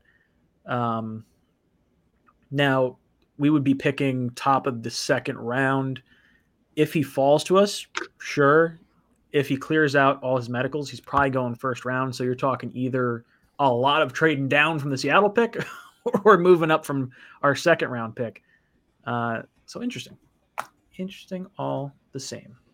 But I would sign off on him at the beginning of the second round. We'll call it that. What about you, Matt? Yeah, I was going to say, I don't think I would feel comfortable taking him in the first round. If you want to say like, hey, maybe in the second, do something like that. Or if you trade back and get like, I don't know, a later first and I don't know, like whatever team's trading up their second round pick this year, and you have like 3 seconds and you want to try it with one of those, then maybe, but it's definitely, there's a little risk involved. And I don't know if I would want to do that in the first round for sure. Green Bean, what about you? How are you feeling about London based on the little bit we've read about him? Well, look, Joe Douglas in his first 2 seasons in the off seasons, he brought in only receivers that were 6'2" and above. It seemed like he had a type, which happens to be my type. Joe Douglas and I like the same types of girls here. Like big wide receivers. All of them are known for blocking. But then this staff comes in. They draft Elijah Moore, and they seem to be kind of leaning away, at least to some degree, from the bigger guys. Now, Drake London is 6'5", so maybe that jumping ability and in corner of the end zone type of stuff, maybe that's really attractive for them. But I don't know. I'm starting to think that maybe they grab another quick guy. We already have Corey Davis. I don't know what the deal is with Mims, and he's under contract for 2 more years. This year has been an absolute train wreck. Maybe they want to push reset with him next year. Mims is getting traded 100%. Yeah, I don't know. I was going to say, or trade him. I think he's going to Carolina for a 4th. That's my. Dude, they're not letting Matt Rule do anything anymore. They're not letting him have control of any personnel. He's getting paid too much money. Dude's got to take control. He's going to. I don't know. He'll get Deshaun Watson, and he's going to get Denzel Mims. That's what's going to wind up happening. Yeah. So I don't know. It's unfortunate what happened with Mims. Clearly, I'm a big fan of his coming in, and even up to this year, man. And during this year, I'm a big believer in his ability. I don't know what the hell's going on with him, but it's unfortunate that we have to now look for that position because we're not supposed to have to. You know what I mean? Yep. But so I don't know. Drake London being 6'5". Maybe he's so big that he's attractive, but I think this staff wants more of those quick, shifty guys. That's what it seems like to me. So I don't know if that's a real fit. Yeah, who seems like a fit that I don't particularly want is Juju Smith-Schuster. For whatever reason, when I watch him play, I'm just like, man, it seems like he would fit the bill for the type of receiver we're looking for. But I very much don't like Juju. So I don't really want him. I feel like he's a little too similar to Elijah Moore. Sure. Because he's more of like a slot guy who can play on the outside, but he's a good receiver. He bothers me, man. Yeah, I hear you. Yeah, I don't like him. Justin Rivera drops in with a super chat, says, we need players, not picks. It's time to put out a lineup to win starting next year. Enough is enough. Yeah, look, I'm done trading down. I shouldn't say I'm done trading down, because if we wound up, God, if the Seattle pick was like really nice, I'd be pretty happy. I had said for a while, if we got number 1 or number 2, I'm all for trading down and just getting a bunch of picks. But it doesn't seem like that's going to be the case because of the caliber of quarterback that's going to be coming out this year. It doesn't seem like there's going to be one that people want to trade up for the way we had this past year. So players, not picks for me. When I read a comment like that, I'm thinking blue chip players in the top 10. So like, let's get Thibodeau, let's get Hutchinson, whichever one. Let's go after, get Hamilton. Enough with the picks. Like, we don't need an extra second or third round pick. We got 2 firsts, we got 2 seconds, we got a third, we got 2 fourths, we got 2 fifths. I think there's plenty of draft picks to go around. Let's get some high caliber players. Green Bean, you look what? Yeah.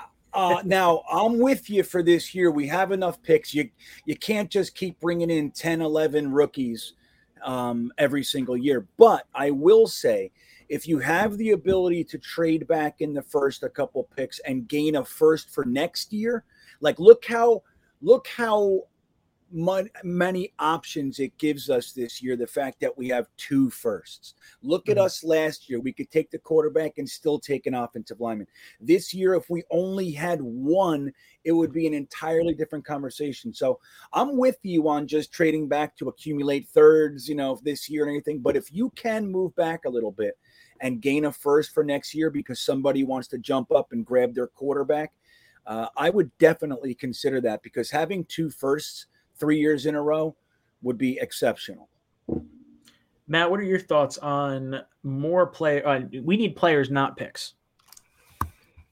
Yeah, that's kind of where I'm at now too. I'm kind of just over the whole, wanting to lose for the draft picks and all this draft assets. Like, cap space and draft assets is all fun and good, but you have to start eventually using it on good players and good people. So while I get that logic, I just want to watch competitive and good football. So I'm kind of over the let's just, keep this thing rolling and rebuild. They have to get moving now.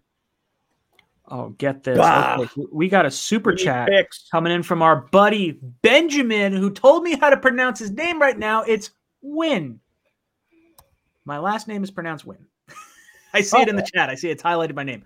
So Benjamin Wynn, thank you for the super chat, brother. He says, rooting big time for a Sea Frogs loss since I'm a Rams fan. Whatever it takes for Wilson to get out of the West, I'll be a happy camper. Pats being good this year really pisses me off. Bill needs to retire. Yeah, that pisses all Jet fans off too. We would love to see Bill Belichick retire. We would love to see the Bills go into like quarterback purgatory for 30 to 80 years or so. And then, just a small range. And then, yeah, we're all rooting for Seattle to lose. Rams fan. I like it. See, this is what's cool when we wind up getting other teams fans, because then you can give us an unbiased opinion on certain stuff that all of us have green colored shades on for. Russell Wilson. So I guess let's talk about that part of his comment.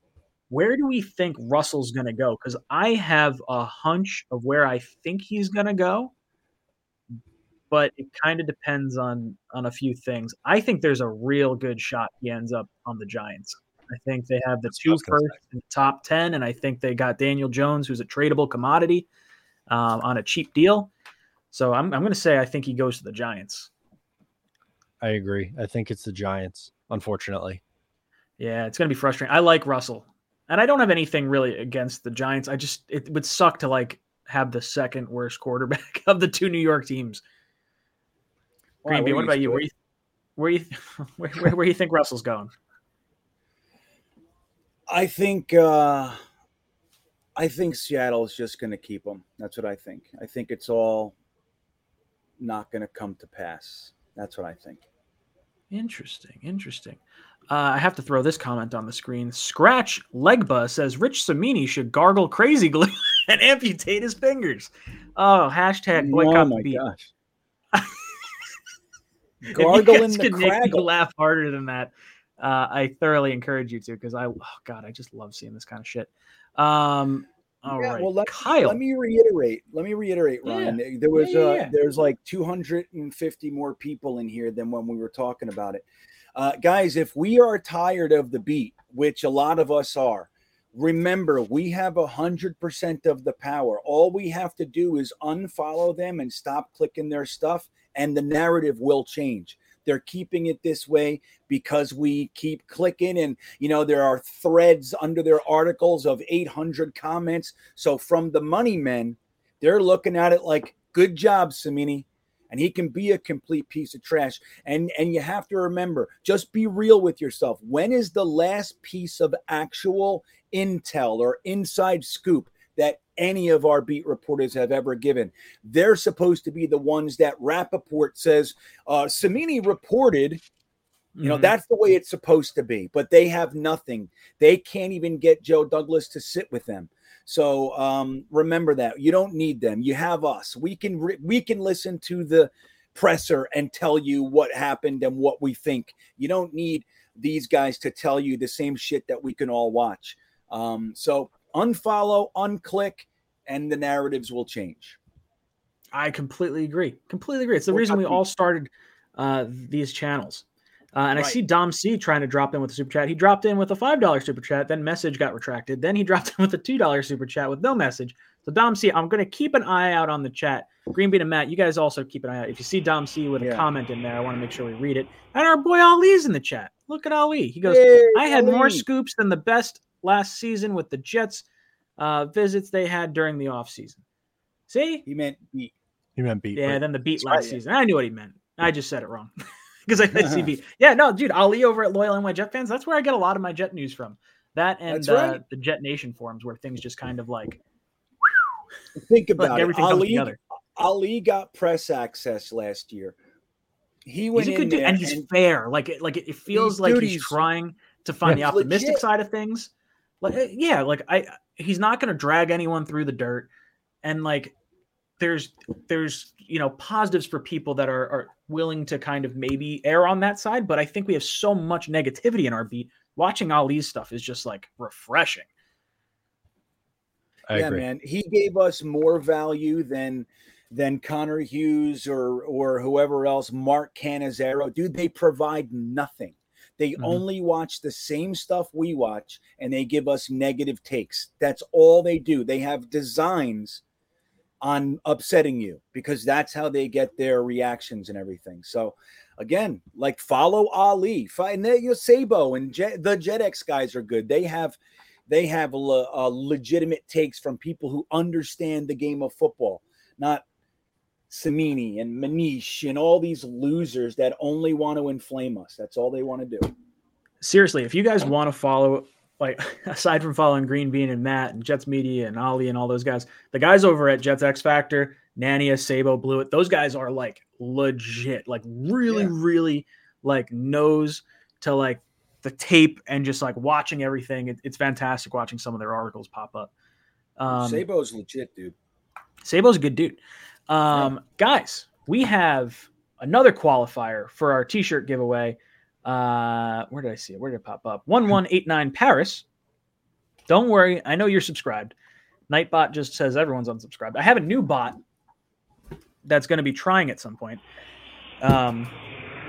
Or that I'm going to be trying, but I don't know if it's going to be, I got to figure out how to make it work entirely because I'm not entirely sure how this one works. But this one's supposed to be pretty cool where we can have some poll questions and things like that. So we'll see. If not, I'll just have Nightbot be my irritating moderator in the chat. Kyle Ormsby dropped in with the super chat. Kyle says, if we beat the Jags, we will miss out on Thibodeau and Hutchinson. Who do we go after at that point? So realistically, I think when I look at our last three games and I see the Jaguars, I see the Bucks, and I see the Bills. I think the Bills are in a position where they're going to have to win the last game of the season, so I don't think we're going to win that. I do think the Bucks are a better team with us. They're going to be getting Antonio Brown back, and we should wind up losing to them. So the Jags game is really the all-important question. If that is the only game we wind up winning, the farthest we fall down is fourth overall.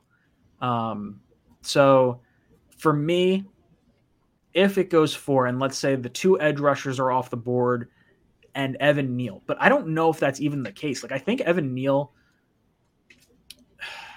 I think there's a shot that we can still get one of the top edge rushers at 4, because I think there's a real shot that the Texans go quarterback.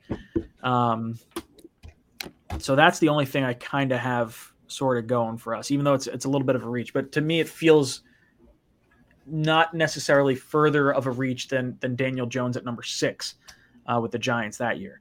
So let's say worst case scenario, both edges are gone, and like it's probably Evan Neal if he's gone. Then I'm probably looking at Hamilton, and then depending on where the Seahawks pick is, I would go edge there.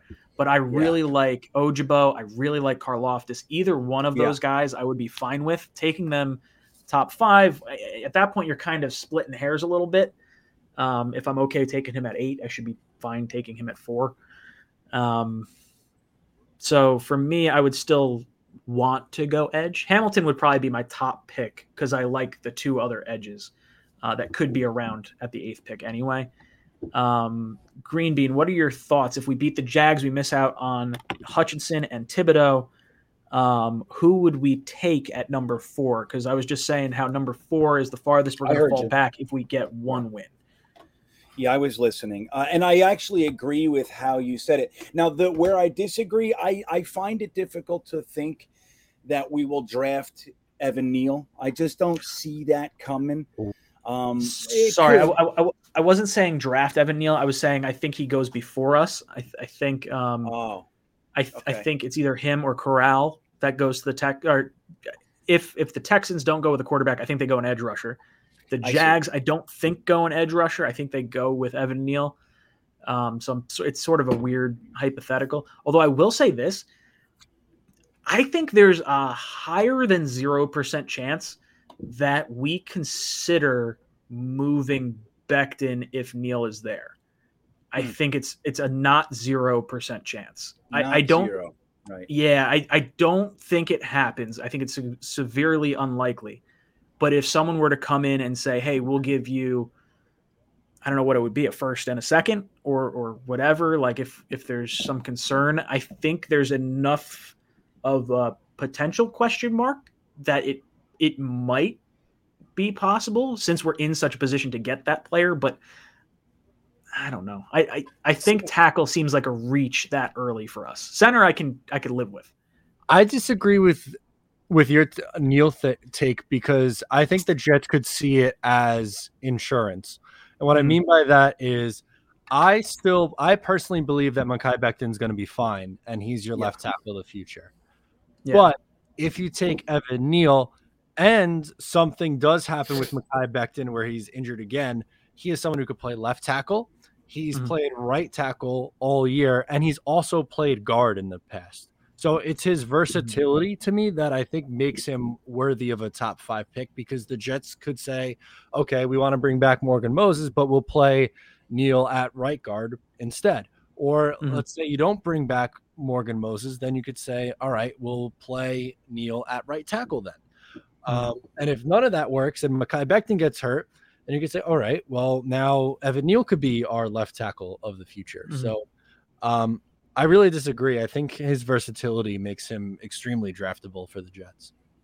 Interesting. Well, to be clear, go on, Ryan. Oh, sorry. No. You go on. Yeah, I mean, I agree with every word Matt just said. The only thing is like when you're looking at top 5 picks or so, drafting a position that we do already have, like we have Becton and Fant even without Moses. And then we have Chuma Edoga and Connor McDermott. Like we have some depth there. Not to say that we shouldn't add somebody. I find it difficult to think that we'll use a top 5 pick on a position that we at least have potential starter quality at when we have such glaring holes is my only point. I think Evan Neal's fantastic for the reasons that Matt said. Versatility is king, man, which is why I think, Fant has such legitimate value because he can actually play all over the place and play it well. Again, I just think like we have serious holes at edge, at linebacker, at safety, and potential, arguably cornerback 1, and they are using your top 5 premium pick on that in my mind. That's fair. So So Green Bean, who would you want to go for, assuming Thibodeau and Hutchinson are gone and we're sitting at number 4? What would be your pick, you think? I'm going Hamilton, but Mhm. I also, if I do like Karlaftis. I think Karlaftis is going to have a good combine. That's what I think. A lot of people are going to be kind of woken up to him a little bit. And I think we're going to see some Jocelyn, just like we saw. Thibodeau was the penciled in number 1 up until that 3-sack game that, like 2 weeks ago that Hutchinson had. And then everybody's flipping him and putting Hutchinson up top. I think we're going to see more of that, throughout the offseason. So I would be perfectly fine if Karlaftis, if they think he's another legitimate starter type, I'm fine with that too. I really want an edge up top, but if not, I would grab the truly generational talent at a position of dire need in Hamilton. So, like, worst case scenario, both tackles and Hamilton are off the board. Like, I love playing this game. What's your 4th pick? And right? no trade? Yeah, no trade. We're staying where we're at.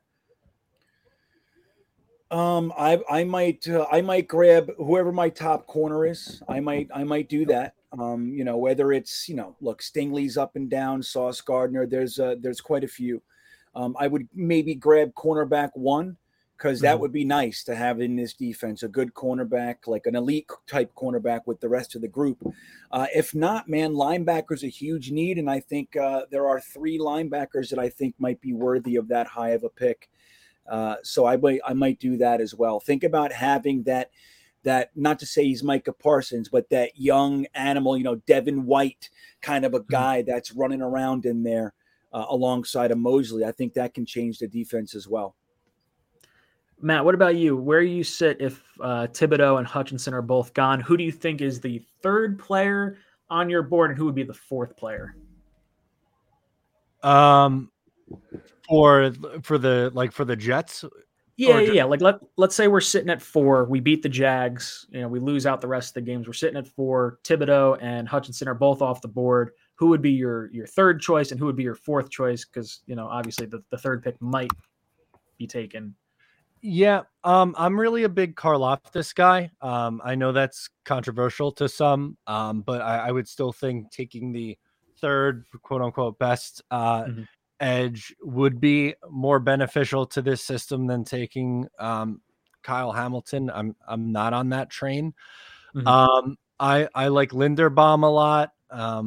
I like Evan Neal. You could sell me on the wide receiver that we talked about earlier, going wide receiver with the 2nd pick, but to me it's going to be hard to get me off of George Karlaftis with the Jets' 1st pick, because I think like you said, both the top 2 edges will be gone, and I really think that's what this defense is lacking based on what they're trying to do. We know what Saleh and Ulbrich like, and it's to get after the passer.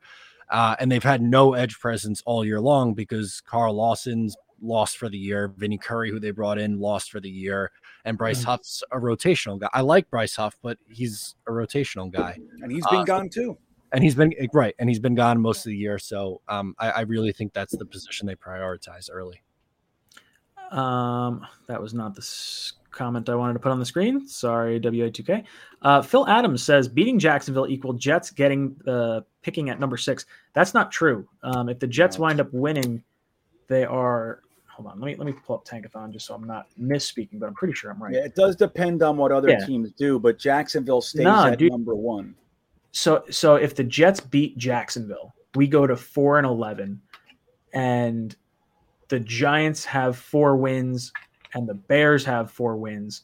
And right now, especially after beating the Jaguars, like our strength of schedule is going to drop below 500. Yep. So we're going to wind up having an even better strength of schedule than the Giants. So there's no way, even with the Bucks, the Bills are losing so many games right now that there is no way we're going to have enough games to fall below the strength of schedule that the Giants have, regardless of who they're playing.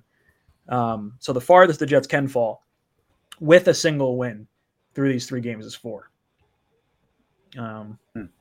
So that's just where that is. Let me see. I had another super chat in here. Tell me I probably missed it. Okay, let me go back. Marcus Metcalf I'm going to get your comment on the screen in 2 seconds. I have to write my own message. So that way it actually can be shown. I apologize.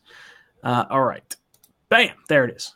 Marcus Metcalf drops in with a super chat, says Treylon Burks is a big body receiver that Zach needs, or is the big body that Zach needs. Big hands, wide catch radius, good speed, Razorback fan report. All right. So let's Who was it, Ryan? Who did he say? Treylon Burks, Burks. Yeah. See what's this guy about? He's 6'3", 225.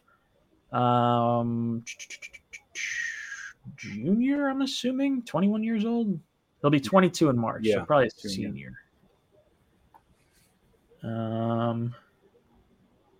me see if I can see draft profile. I really like the Draft Network's way they break people down. So ideal role, the possession receiver that can use his big frame to shield defenders from the ball and consistently catch 50-50 balls. Scheme fit, a system that can get the ball in his hands quickly so he can use his frame to break tackles and fight for extra yardage. Film evaluation, they gave him an 82.5 out of 100. They're saying he's a second round pick. So receiver in the second round, yeah, I could get on that. I mean, I definitely, when I'm looking at players or positions of need, I would really like to address cornerback, tight end, and wide receiver in free agency. And then when we hit the second round, I'm probably looking to try, depending on what happens with the first picks, if we get Hamilton or not. But I would probably be looking tight end, safety, wide receiver, and cornerback with early picks. Like our top, what do we got? 5 picks in the top 50 something picks or whatever. We're going to have a lot of areas to improve. Tight end is one I want to double dip at for sure. Wide receiver, I might forego it if we get someone bigger in free agency. Like Michael Gallup is definitely the guy that I'm kind of keeping my eye on because I think he might be out. Or potentially Amari Cooper. If Amari Cooper gets cut to allow the Cowboys to sign Michael Gallup because he's got a $20 million contract, that could be an option as well. Sneakers to Boots, brother. Thank you so much for becoming a member of the Economy Channel. He's been a member for 12 months. Nice. He says, congrats, Ryan, on the newest Little Jet fan. Unfortunately, I was kind of torn, right? Like, so for those of you just hopping in the stream, I found out I'm going to be a girl dad coming June 2022. Very excited. But I run into this conundrum. Do I put my child through the pain of being a fan of the Jets? I have to, right? I can't. Yeah. I need some help in here. Becca's a Jet fan, but she's like, I'll go hang out. I'll go do something else. I want someone like crying with me. I want someone who's passionate with me. And baby girl's probably going to be I don't know. Do I get Child Protective Services called on me because I make him a Jet fan? Is that what winds up happening to this fanhood? I don't know. I could do. I've heard what I've heard other people do, and I don't think I'm going to do this because I'm stubborn. But I've heard you give your kids the whole slew of teams, and you say, "Hey, no Bills, no Patriots, no Dolphins, no Giants. Pick whatever other team you want, or insert. Have a blacklist of like certain teams you don't like." I can understand that. Billy McLean says, no, save your daughter, Ryan. I know. I tried to make my son a Ravens fan. He wouldn't do it. Wouldn't do it. And now my daughter's walking around with Jet shirts on. Poor kid. Green Bean, do you like having that bond, though, with your kids? Like from the father perspective? I was going to say that's something I'm definitely looking forward to. My son and I, we throw the ball around a lot, right? So, and we'll sit out there tossing the ball, talking Jets for an hour, 2 hours. Like that's what we do. It's like, it's incredible, man. You guys are going to love it if you ever get there. Believe me. One of those things that I've heard a lot of people say, my neighbor's a Jet fan, real good guy. He's got 2 daughters. The girl dad bond that a father and a daughter have is something that I've been told is just second to none, just absolutely awesome. So I'm looking forward to that. I'd be lying if I wasn't like, a little like, oh, I was like, come on, boy, like we could be Jet fans and like all this stuff. And I was like, you know what? As long as this girl's got 10 fingers, 10 toes, I am perfectly happy. It doesn't matter to me, boy or girl. I'm gonna have just as much fun. And actually, fun fact: after we found out, actually no, I didn't find out it was a girl. We told my parents that we were having a kid, and so we went down to Florida. And we were gonna do, we were gonna get massages because Becca's pregnant. We didn't want to do have any pressure on her back or anything. She's like, "Oh, I'm gonna go get a pedicure." I was like, "All right, yeah, I'll get a pedicure too. I could use like a belt sander to my feet." And I've done it before where I've gotten like the little clear coat on it, and I'm standing there and I'm like, "I'll take that color." So right now, your boy's got lime green. Oh, where is it? Lime green toenails. Amazing. Lime green toenails for the Jets. So, you know what? Hate all you want. I don't care. Dude, I love it. I'm gonna be a good girl dad. That's almost sexy, Ryan. Oh yeah, right. See, Dave Miller says gross. Oh, pipe Dave down. Miller. Come on. Here's the thing. The people who have WA2K says turn in your man card. Dude, I got married and I have a kid on the way. I can't turn in the man card. You sacrifice, right? You sacrifice all sorts of stuff. You're going to be wearing a dress, drinking imaginary tea in no time. You'll see. Dude, I'm going to be the guy that wears the pilot hat and some big-ass friggin' sign at the ballet recital. Like, I don't care. That's my kid. I'm going to be all excited. Dude, I don't care what happens, what sport they play or whatever. We're seeing a bunch of comments. Final score, 10-20. Rams over the Seahawks. Eat a big old bag of dicks. So talk about it, Ryan. Where does that put the Seahawks? Jets, they haven't updated the standings. They'll be 5-9. We stay at the same pick because Carolina has a worse strength of schedule. So we stay at the 8th pick right now. And then who do they play? The Rams have the Seahawks have 2 winnable games left. Isn't it Detroit and Arizona?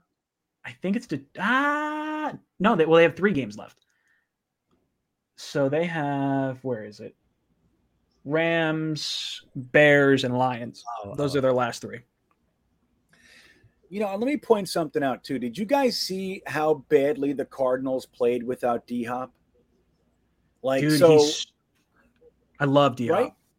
Yeah, he's so great. But so we just continually undervalue how much of an impact it is to lose the players, that are, your starting players. Look, the Cardinals just got beat by Detroit in the first game that D-Hop was out.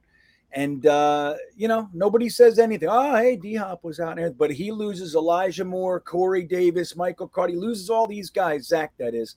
And everybody goes, yeah, he's supposed to be great. He's a fucking rookie. You know what I mean? Can we give this guy a damn break, for God's sakes? Oh, yeah, 100%. Rusty Spooner drops in with a great comment. He says, Rainy City bitch pigeons. I've never heard the Seahawks called that. I like the Jaguars coming up. They're the meth kittens. I've heard that. That's probably my favorite version of them. The Rainy City bitch pigeons is definitely something on my list. So we've actually reached the end of our show, believe it or not. So quick. I'm gonna have Green Bean. Could you go to last week's Talking Jets stream? Matt, could you go to yesterday's stream? And we're gonna pick 5 names from each video. And if you're watching this after the fact, make sure you leave a comment down below. And you'll get qualified for next week's t-shirt giveaway. Okay. So right now I have Mark Riss, Antonio Mancini, Gitmo Bob, Elias Solorzano, Jets Forever, Silas Jones, Zach Wilson is number 1, Braden Bethwaite, 1189 Paris, and Kelly McTavish You guys are all qualified for tonight's T-shirt giveaway. Green Bean, do you have 5 names for me? Jake Assman. Oh, there we go. He could if you want. He's in there. Yeah, let's throw him in there.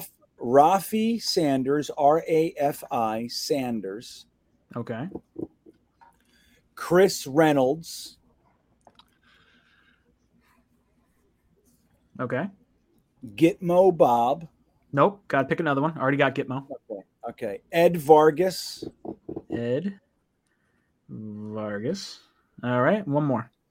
And Phil Adams. Phil. Who just said goodnight. It's 3 a.m. in the UK. He just said goodnight.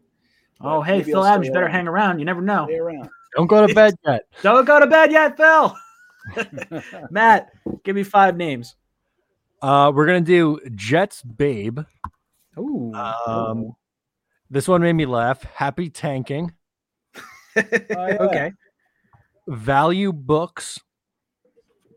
Value Books. All right. Bro Z. Bro Z. Okay. And Matt McCormick. Ooh. Matt McCormick. I don't know if Matt McCormick is the Matt McCormick I went to high school with, but M Squared, if that's you, I'm going to be pretty happy. I'm going to find out your mailing address, and I'm going to wind up driving you a shirt from across the border here. All right. So we got all our names. We're going to play some Rochambeau. Not Rochambeau. Sorry. Odds or evens. We're playing odds or evens. So, boys, get your fingers ready. Okay. 3, 2, 1. All right. Evens are gone. Bam. Bam. Let's see where we end up. All right. 3, 2, 1. Odds.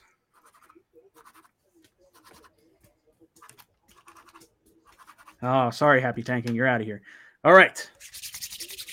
Jake Asman is still in the running. Yeah. Let's see what I would like to get Jake on here. We'll get him. Yeah, he's great. Point. He was on Matt's show. He did a great job. Oh, I didn't know that. Yeah. 3, 2, 1. 1, 2, 3, 4, 5, 6, 7, 8, 9. Okay, there we go. Math is hard. There goes Jake Asman. Sorry, dude. We're down to 2. Oh, man. Okay.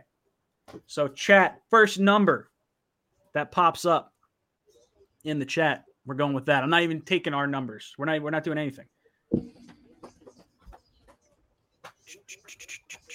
Let's see. Ooh, a 6. Oh, no way. No way. I'm kind of happy this worked out the way it did. Oh. Number the person who won. Zach Wilson on this side. Zach Wilson is number 1. Zach Wilson is number 1. You have not qualified. You have won a shirt. Zach Wilson is number 1. You qualified for the I keep saying it. You won a T-shirt.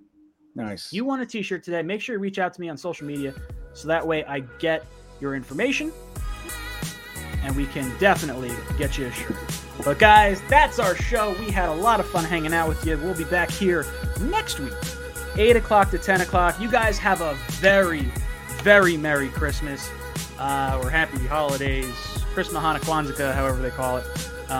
You guys are great. Thank you so much. I'm so grateful to have you two in my life and all 200 whatever people in the chat. Green Bean, any last words for our panel? In 25 minutes, we will be having the 10:30 show on Green Bean Jets Fans YouTube. I'll see you guys over there. Matt, any last words for our panel? Boycott the beat. I love it. I love it. Mic drop, my friend. Mic drop. See, here's how I go. This is my mic drop. Oh, I can't believe it's staying. Sorry. It's on a stand. Boys and girls, it's been a lot of fun. Love hanging out with you guys. My name's Ryan. I've been your pilot. This is Jets Talk signing off. J-E-T-A.